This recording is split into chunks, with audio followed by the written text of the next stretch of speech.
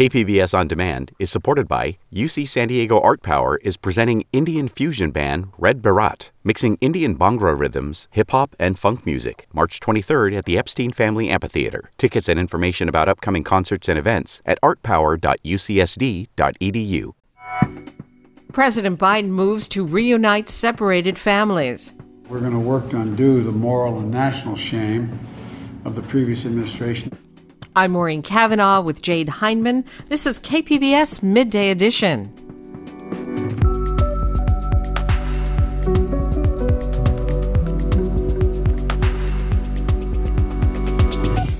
Is this the right time to reopen outdoor dining?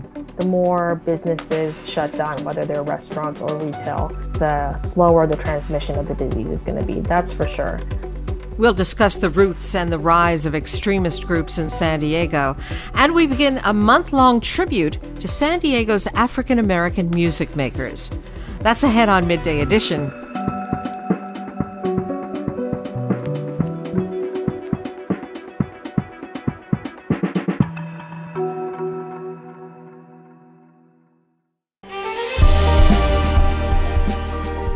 Hi, I'm Bill Hohen. And I'm Ted Hohen. Over the past 50 years, our family has brought many world-class dealerships to Carlsbad, including Mercedes-Benz, Porsche, Audi, Honda, Acura, Jaguar, and Land Rover. That's right. This year we're celebrating 50 years in Carlsbad. So on behalf of the entire Hohen family, we want to thank San Diego. Throughout the years, we've taken tremendous pride in meeting and even exceeding our customers' automotive needs. We value the relationships with our clients and look forward to serving you for years to come. We invite you to visit one of the Hohen Carlsbad dealerships or hohenmotors.com.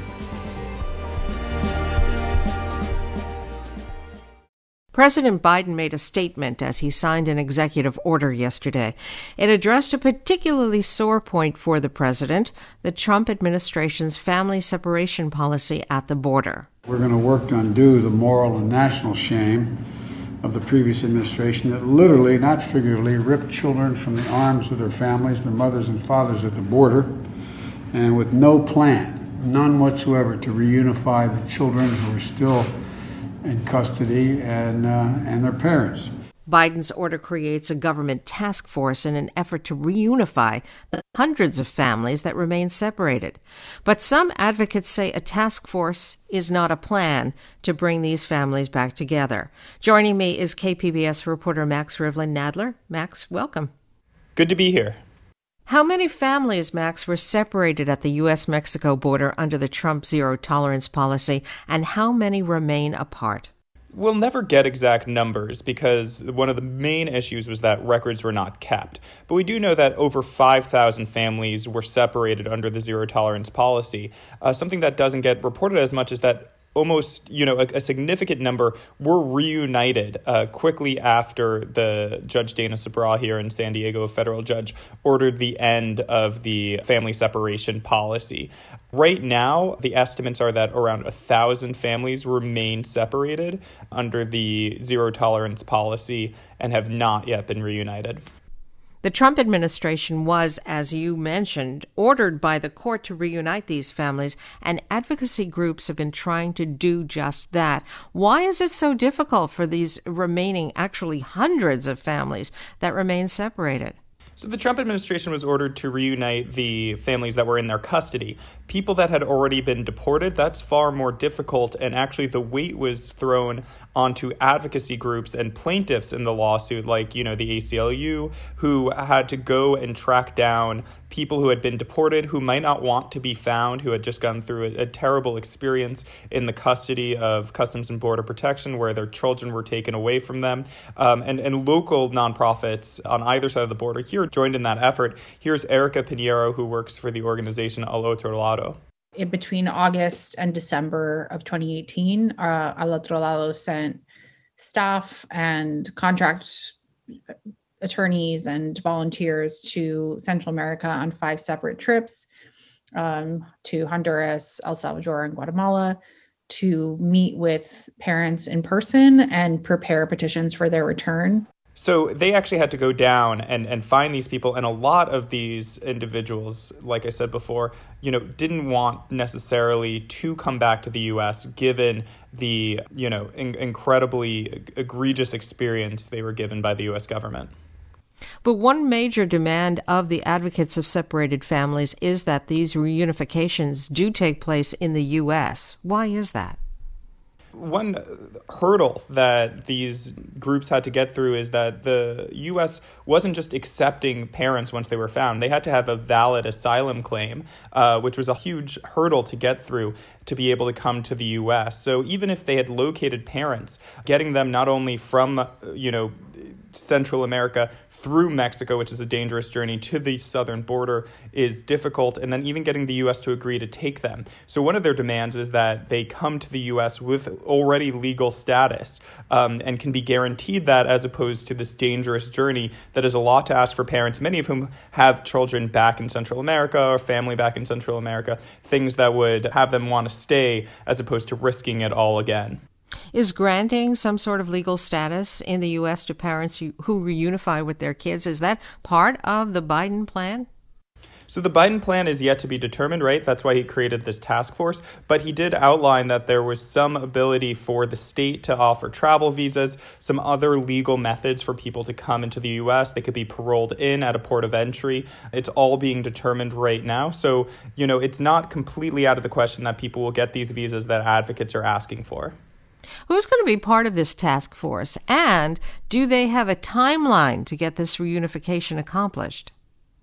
So the task force right now is the Department of Homeland Security, the State Department, Department of Justice, Health and Human Services, all of these different branches of government that have not been coordinating over the past few months after the settlement for the federal lawsuit against child separation. So a lot of time has passed for these groups to kind of start working together to try to locate the children who might be in the U.S. custody or might be with a sponsor or might be with family, and then also get in touch with those parents in Central America. So the timeline of this task force is as quickly as possible. We'll see what that actually means. It's entirely possible that tomorrow they'll have recommendations, but it could take as long as 6 months to a year.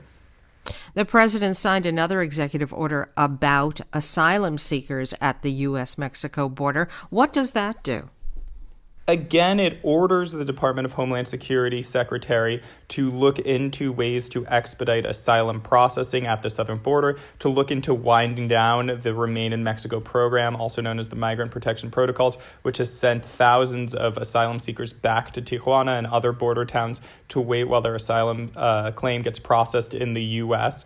But no firm actions are taken. It's just basically said to look into, basically changing from Trump administration policy, and something that the Biden administration has been stressing is that things are not going to happen overnight. What advocates are saying on behalf of asylum seekers is that speed is something that, they have the power to do. They can parole people in tomorrow because people are not only being deported right now, but people are staying in dangerous and pandemic-stricken border cities. I've been speaking with KPBS reporter Max Rivlin-Nadler. Max, thank you very much. Thank you.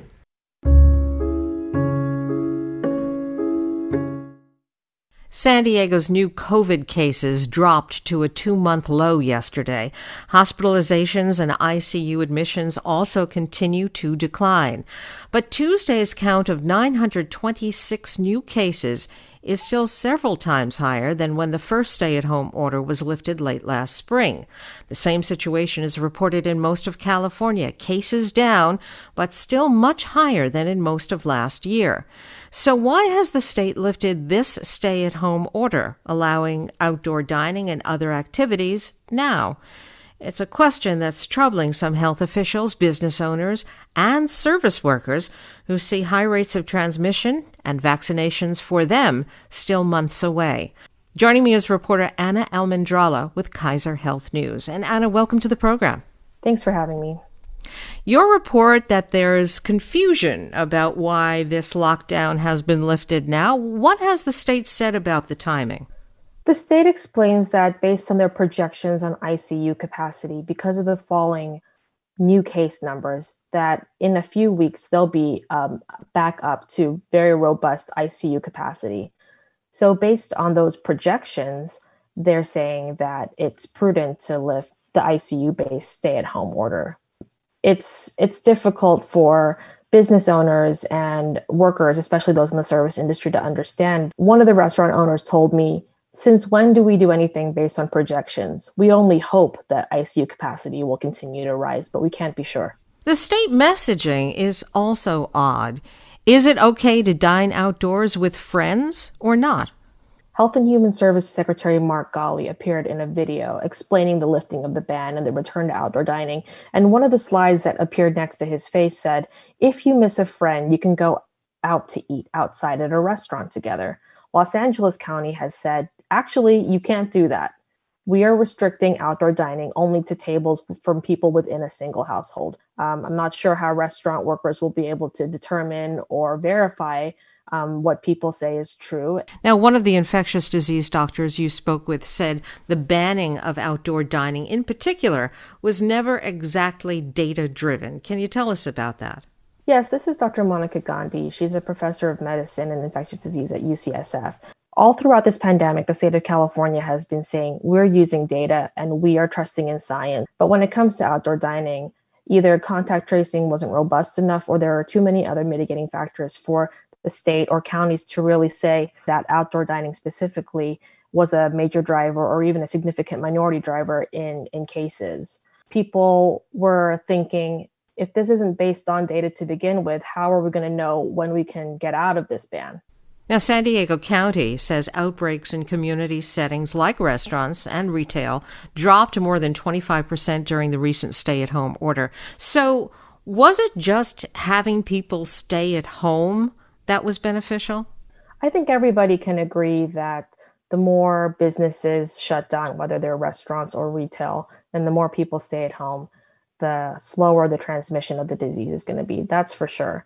What restaurant owners are afraid of now is because we're starting at such a higher level of cases, when the economy opens back up, the cases are going to start to rise at such a higher level than when we were back in November of 2020.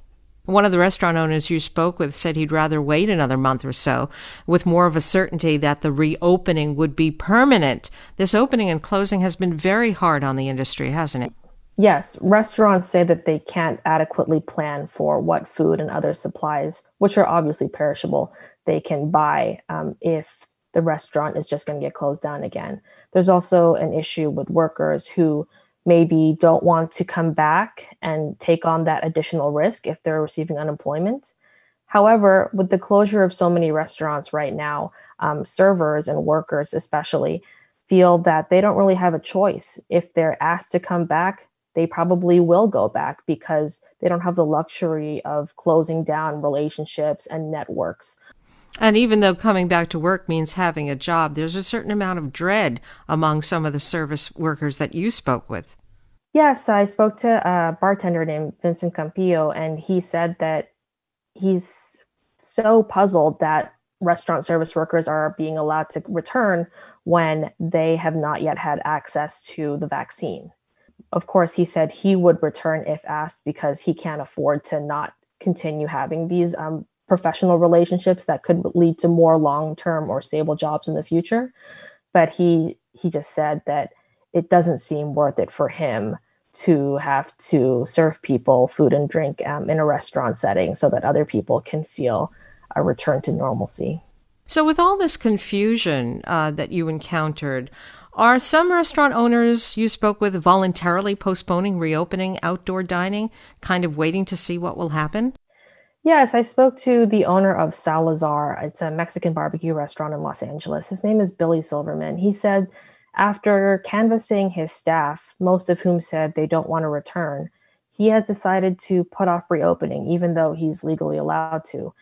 He says that he wants to wait until at least the cases and the hospitalizations are back down in numbers to when Los Angeles banned outdoor dining in the first place. Right now, he says it doesn't make any sense to return.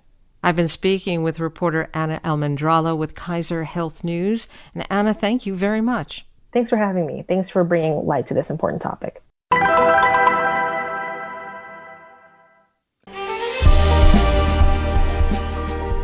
Hi, I'm Bill Hohen. And I'm Ted Hohen. Over the past 50 years, our family has brought many world-class dealerships to Carlsbad, including Mercedes-Benz, Porsche, Audi, Honda, Acura, Jaguar, and Land Rover. That's right. This year we're celebrating 50 years in Carlsbad. So on behalf of the entire Hoehn family, we want to thank San Diego. Throughout the years, we've taken tremendous pride in meeting and even exceeding our customers' automotive needs. We value the relationships with our clients and look forward to serving you for years to come. We invite you to visit one of the Hoehn Carlsbad dealerships or hoehnmotors.com.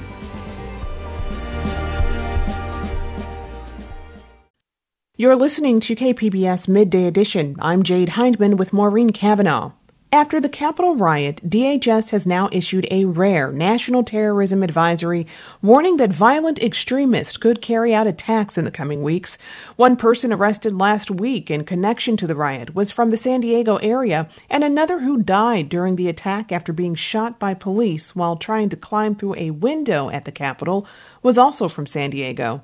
The local connections highlight San Diego's history of extremism and the threat of terror that exists today.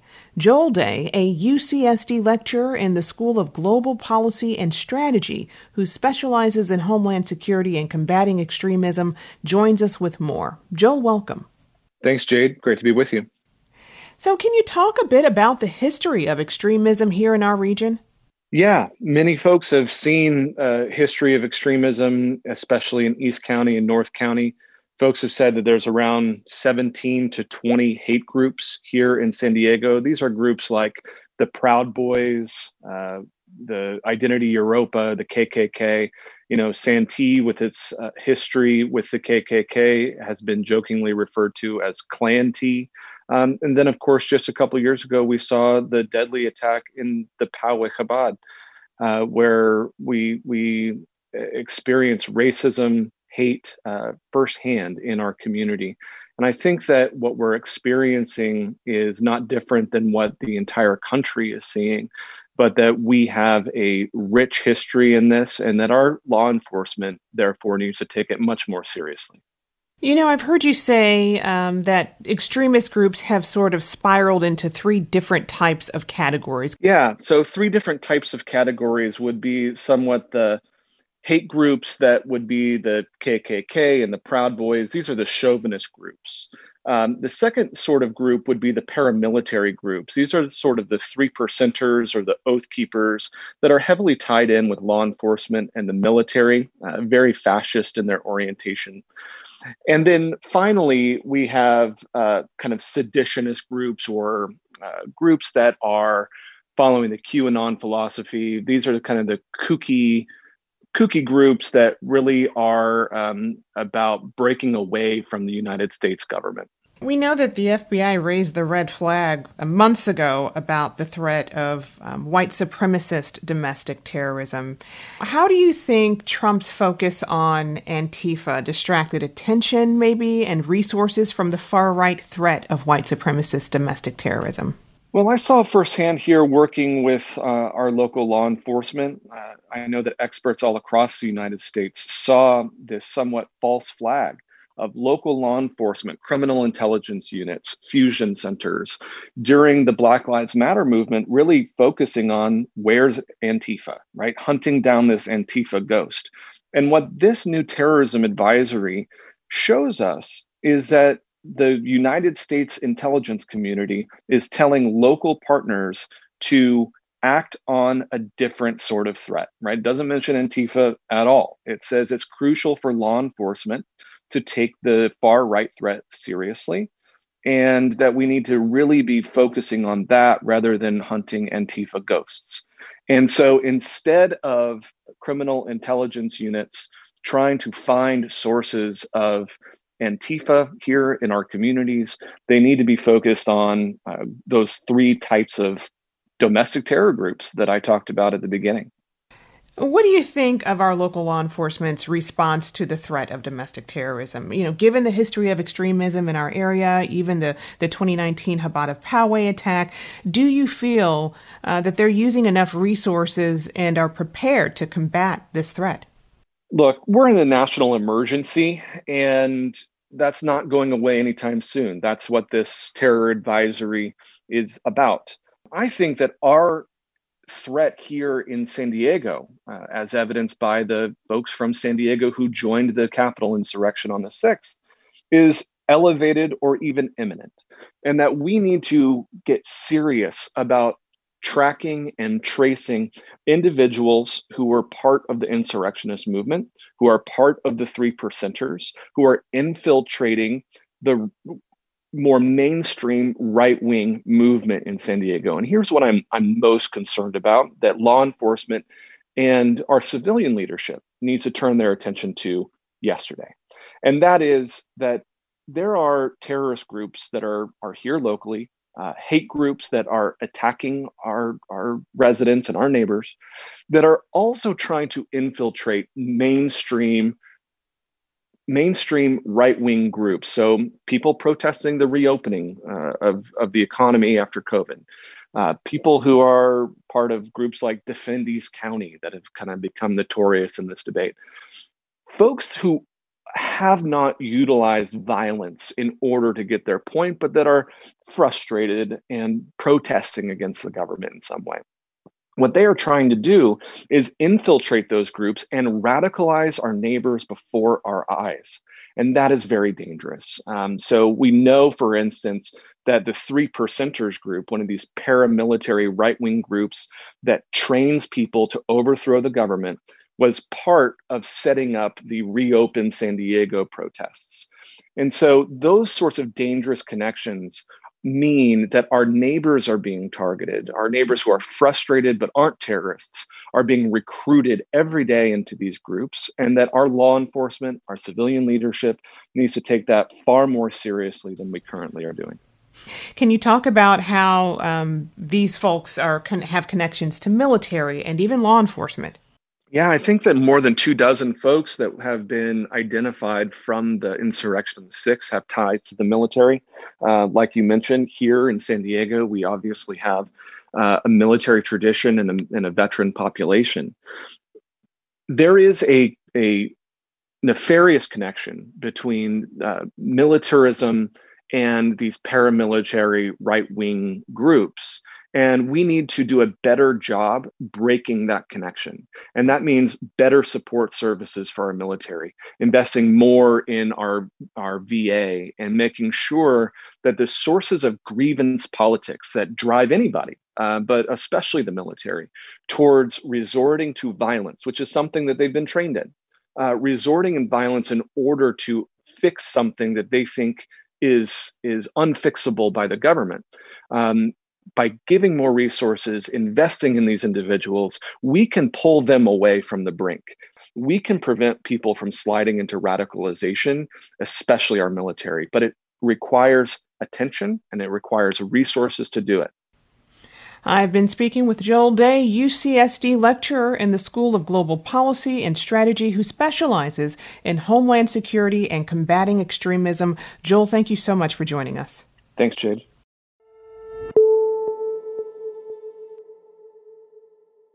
Some Black Lives Matter protesters have accused San Diego County Sheriff's deputies of ignoring pro-Trump counter-protesters' assaults at Poway rallies. They also believe deputies sympathize with them. KPBS's Amitha Sharma has the story about the accusations and Sheriff Bill Gore's response.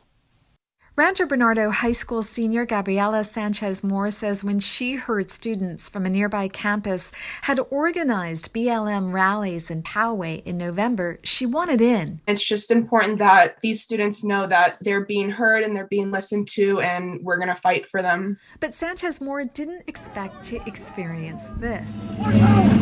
A counter-protester shouting "White Power." The 17-year-old says some of the MAGA counter-protesters also pushed a teen BLM supporter to the street, but she says San Diego County Sheriff's deputies on the scene did not act. She was crying and she was trying to talk to the police and ask for help, but the police ended up telling her that because she was a minor and she didn't have a parent there, they weren't going to do anything. Sheriff Bill Gore says he is unfamiliar with that incident. So far, he says deputies have filed 11 reports stemming from BLM protests in Poway since May. He could not provide a breakdown of how many were on behalf of BLM protesters or MAGA counter-protesters. Gore says the department screens all deputy applicants for ties to white supremacist or far-right groups And he says the vetting continues once they're on the force, and as of yet, he has found no deputies involved with extremists. We work on it constantly in our training. We talk about equitable, fair, and unbiased policing. Jennifer, who only wanted her first name used because she fears retribution, wonders if some deputies have actually absorbed that training.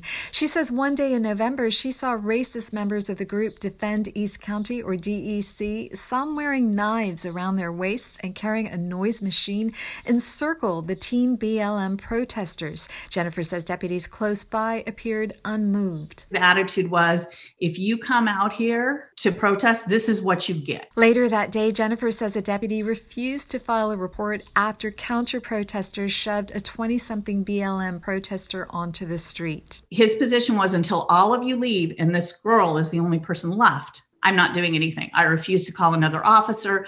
Gore says the deputy didn't file the report because he lacked sufficient backup. To go in and try to take a police report would have further inflamed the situation. But Jennifer says a video of that same deputy talking to MAGA DEC people just moments later shows he's biased toward one side. Got it. Yeah, I got you. Gore says the video must be viewed in context. The sheriff says the deputy was trying to keep both sides apart while listening to a complaint from a DEC counter-protester. And the deputy, best I could tell, saying, I've got this. In other words, we're going to separate them and you don't have to do it.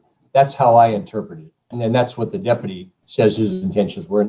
Still, Sanchez Moore says she can't shake her belief that sheriff's deputies favor the far right. We saw a group of the MAGA supporters talking to the cops, and they were fist bumping and shaking hands and laughing. Gore says the glad handing was really intel gathering. If somebody comes up and they want to fist bump you, it's hard for you to put yourself in a deputy's position when you're trying to develop a rapport with these individual groups to say, get away from me, I can't talk to you. So I can see how it could be interpreted that, oh, they're friendly with one side. But University of Illinois at Chicago Law School professor Samuel Jones, who specializes in police accountability, says that kind of public display discredits the sheriff's department. By appearing to be biased, by appearing to ignore the rights of any American in favor of another American, they are essentially engaging in conduct unbecoming of a police officer. Jones says the department's handling of the protests and counter-protests could dissuade BLM supporters from attending rallies, as was the case with Gabriela Sanchez Moore. If something were to happen to me, I don't know what help I would receive.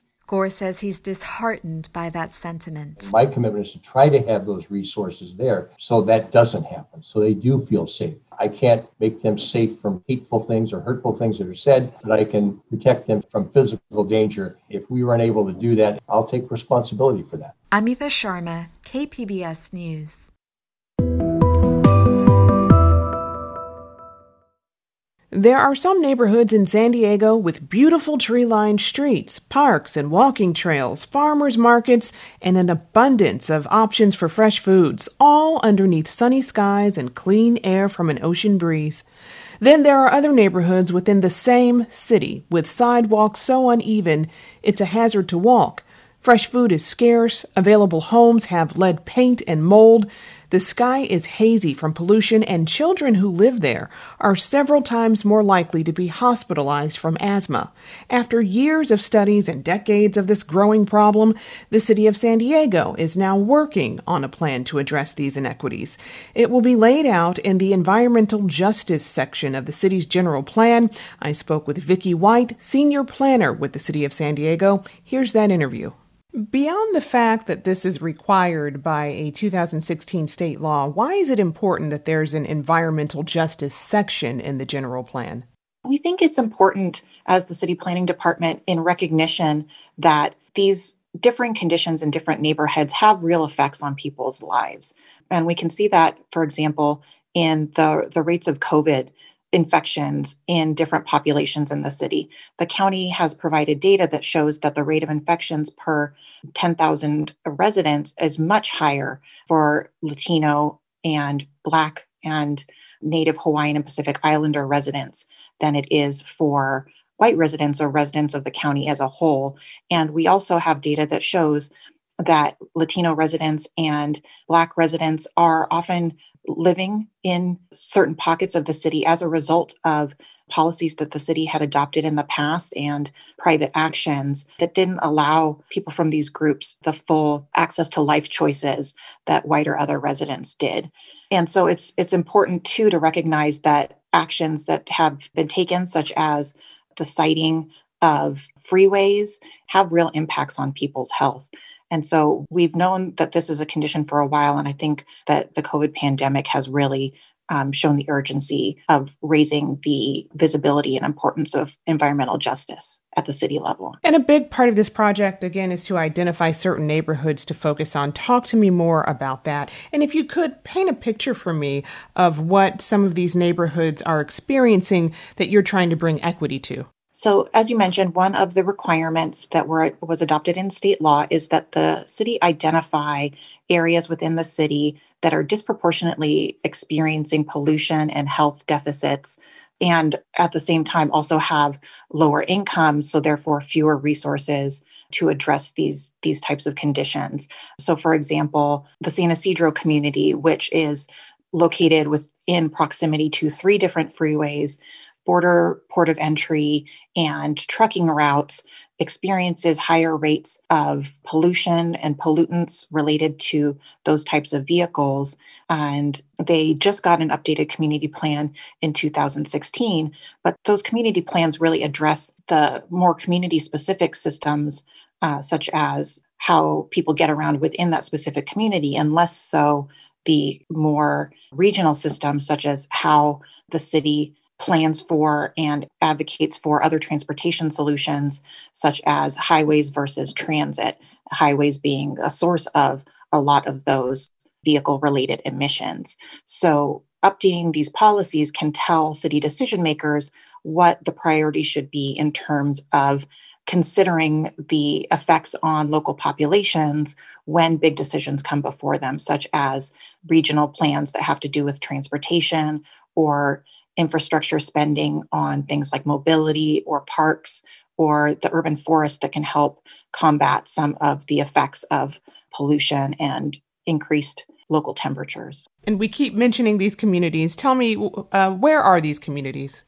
Well, we haven't determined these communities yet, but there are data sources that are available that give us some idea. And so we know that a number of San Diego communities fall within the top 25% of the census tracts evaluated by the California EnviroScreen in terms of experiencing disproportionate health and pollution burdens. A lot of those are in southeastern San Diego, south of State Route 94. There are some portions of the City Heights community that are included in those, and the San Ysidro community, as well as a few further outlying areas, such as parts of Linda Vista and the San Pasqual Valley. The first step in creating this section of the general plan is to gather information from the community. So how will you be doing that? We are focusing on doing a community survey right now, where residents of the city can tell us what their priorities are for the city to address in terms of environmental justice and what environmental justice conditions they are experiencing in their own neighborhoods. That will help us as city planners to research and prioritize the work that we do.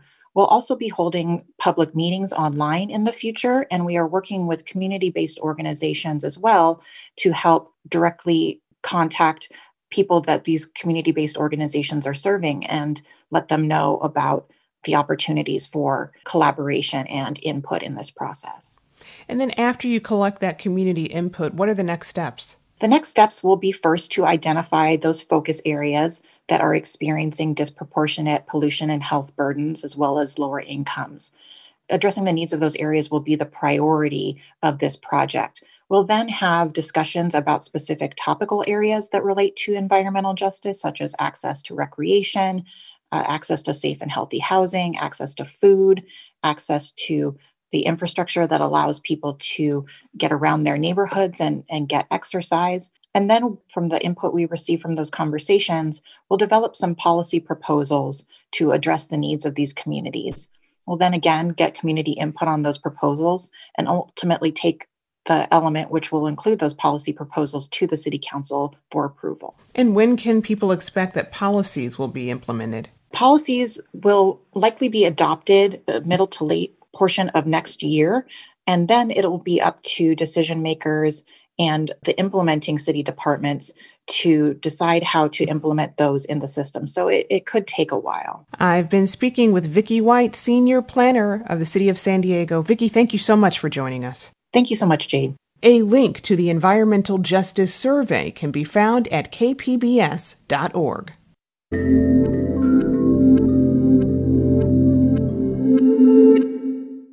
KPBS On Demand is supported by Under the Sun Foundation, presenting the Candlewood Arts Festival in Borrego Springs, featuring temporary public art projects that engage community and place. March 23rd. More at candlewoodartsfestival.org. This is KPBS Midday Edition. I'm Maureen Cavanaugh with Jade Hindman. Ever wondered what inspires your favorite musicians? As part of Midday Edition's celebration of Black History Month, we're bringing you a special series with some extraordinary Black musicians who call San Diego home, talking about their musical influences. To kick things off, we'll start with the great Alfred Howard, founder of San Diego's Redwoods music label and collective. He's written songs for dozens of albums over the last decade or so. In an interview we first brought you last summer, Howard talks about his quest during the COVID-19 pandemic to write 100 songs, each one accompanied by an original watercolor painting by his mother, the artist Marion Howard. Here's Alfred Howard in his own words. I started out as a spoken word musician or artist, and always wrote a lot of lyrics, and then I lost my voice for a while. So I stopped playing music for a little bit until I started writing songs and meeting singers who were willing to perform them. So that started like a foray into songwriting and playing percussion in these bands. And I did that for, more than 10 years. I was writing lyrics for 8 bands in San Diego, playing a lot of shows. And I've had chronic Lyme disease for, since I was 14 years old, and I'm 42 now.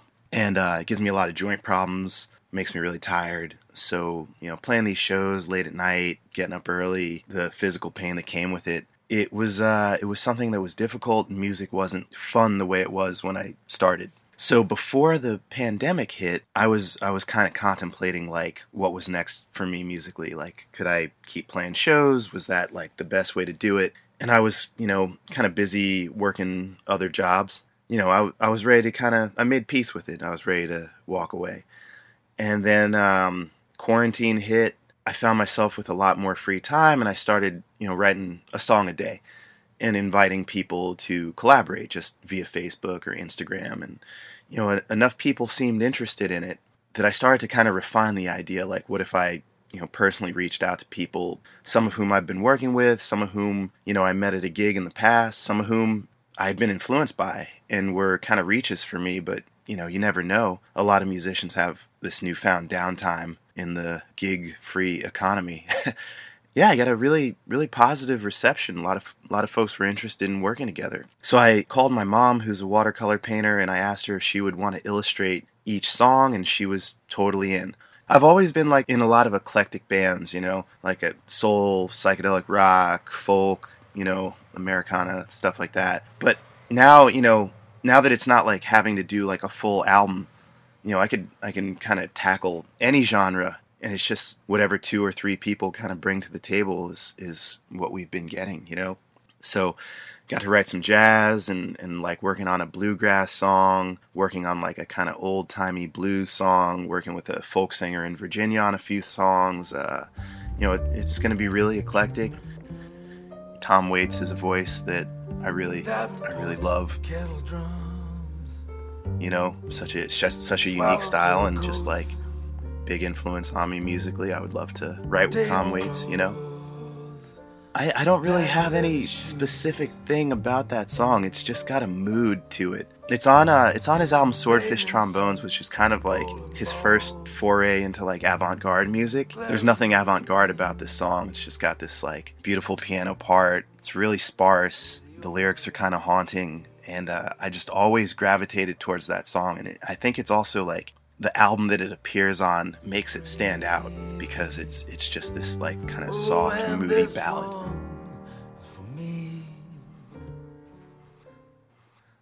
Maybe Bob Dylan, It's All Right, Ma, I'm Only Bleeding. is a song that I heard and I thought just lyrically, shadows, even the silver spoon, the handmade blade, the child. It was sort of, Dylan had sort of stepped away from the protest song side of folk, or at least a lot of people kind of thought that about his music, as he kind of plugged in and went electric. But this song is like, it's an acoustic song, and it's, as far as I'm concerned, it's like his biggest protest song. It's just a little bit more maybe poetic and abstract than just like directly criticizing like this big problem, You reappear, you suddenly find you got nothing to fear. Alone you stand with nobody near. I thought that was like a move I could take lyrically, where you don't want to kind of beat people over the head with a message sometimes. Sometimes you gotta have to dance around it and, paint it a little bit differently for folks to hear it. For me, protest music is just music. I think a job of any artist is to reflect on the world around them, on what's going on in society. It's kind of hard to turn a blind eye to the last, any point in society, The last 4 years seem pretty intense as far as things go, but as far as I can remember, I've been writing protest stuff since the Gulf War, Lots of artists have. I think maybe it becomes a little bit more esoteric how it lands in their lyrics, but it's out there. It's not on the radio, but people with his wife and 5 children in his cabin broken down. And it was Nina Simone doing the ballad Hollis Brown, which there's a live version of it where it's like more of a piano-based song, piano and drums and upright bass, and that is like the heaviest song I've ever heard. And like that was one of the first Bob Dylan songs I got into, but then hearing Nina do it, she just made it her own. Working money, walked a ragged mile. Yeah.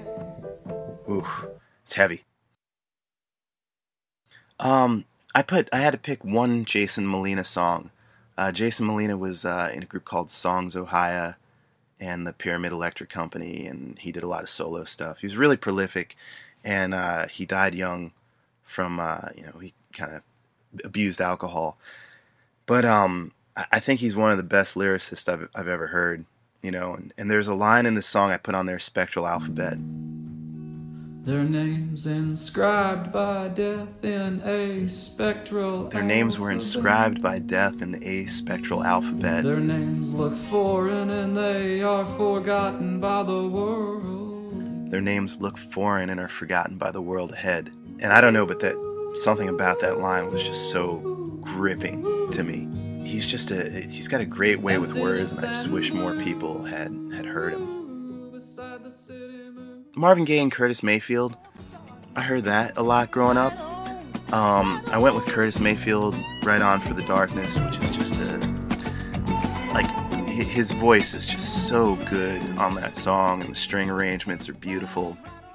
And Marvin Gaye was tough because I kind of wanted to go with something from What's Going On, because it has a little bit more of a social, political overtones that like fit the time. And just as an album, it's like the best soul album ever made. But it's hard to like separate any of those individual songs because they're such like the whole album is a song. So I went with Trouble Man because I love the drum feel on that song. I know some places and I see some faces and the production on it, and some of his cadences remind me of like early hip hop influenced cadences, and I thought that was really cool. I put the Grateful Dead on there because everyone always like kind of clowns on the Grateful Dead, but the Grateful Dead, like American Beauty and Working Man's Dead, those albums are tremendous, great harmonies, great songwriting. I put the song Broke Down Palace. It's written by I think Jerry Garcia and Robert Hunter, and I like that because Robert Hunter was not really in the band but wrote a lot of songs for the band, and that's kind of a position that I play, in life. But that song was written around the time Jerry Garcia's mother had passed away. There's just lyrics and there's just a certain tone in Jerry Garcia's voice that just like kills me. It makes me want to weep, and that's the song that gets me. I put those two Michael Kiwanuka songs because they go together. It's like one song. But that was the last concert I saw before the pandemic. and I went with my mom, who had moved out here recently. And I got her that album for Christmas, and she like loves it so much. And these are like these experiences that, you know, we didn't go to concerts when I was like young. So like getting to know my mom as an adult is a totally different experience than knowing her when I was young. And getting to go to that concert with her was like, it was really amazing. Because I figured out like that album to me has elements of like Richie Havens, Pink Floyd, and Isaac Hayes in some weird stew that works. Walking down the avenue. It's like this perfect embodiment of music that my mom grew up on, but like in a modern landscape. And just kind of sharing that memory with her and having it be like the last concert before, you know, the world was shut down for a little bit. It just kind of resonates. It's the right time to give it, the right time to lose, to begin again, maybe win again. I came out to California on Phish tour, which is something like I like to keep in the closet a lot more so than like my Grateful Dead fandom. But I was selling grilled cheeses in a Phish parking lot in 1999 on my way to California. We would like play music out of the back of my Toyota Corolla, and I remember playing Alice Coltrane, Journey and Satchidanand. And it's just this really hypnotic, heart-based song.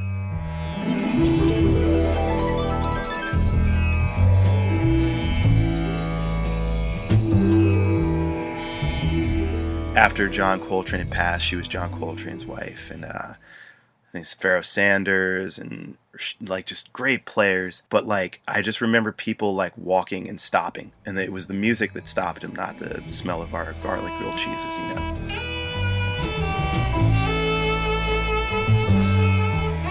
They would spend like the entire, like however long that song is, just standing and listening to it. And then at the end they'd ask like, hey, do you know which direction I was going when I came here? And like we'd have to like recalibrate their beings, you know. But that song is just got a special place in my heart. And I just, you know, the first time I heard it, I was just like, what is this? It's otherworldly, you know. And I didn't know music like that existed. It's funny because like I like the records that I've made over the past 10 years or so. It's a good feeling as an artist, you know, like I think we're all like constantly critical of things we've done, but like I've gotten to this point where I'm really proud of like the catalog that I put out there. And I just hope to kind of keep growing it, trying out new genres that I've never done before, because why not? But I feel the weather change. Driving down a calm side street, casually, no casualty. I see a child smile, and it brings me back a while. That was Alfred Howard, founder of San Diego's Redwoods music label and collective.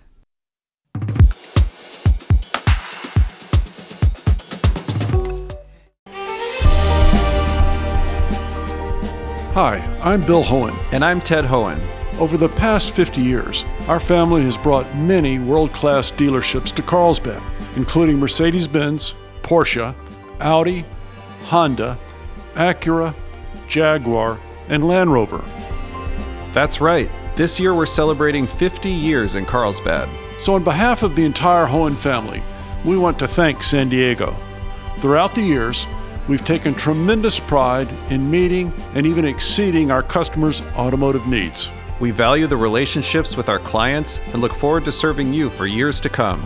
We invite you to visit one of the Hohen Carlsbad dealerships or hohenmotors.com.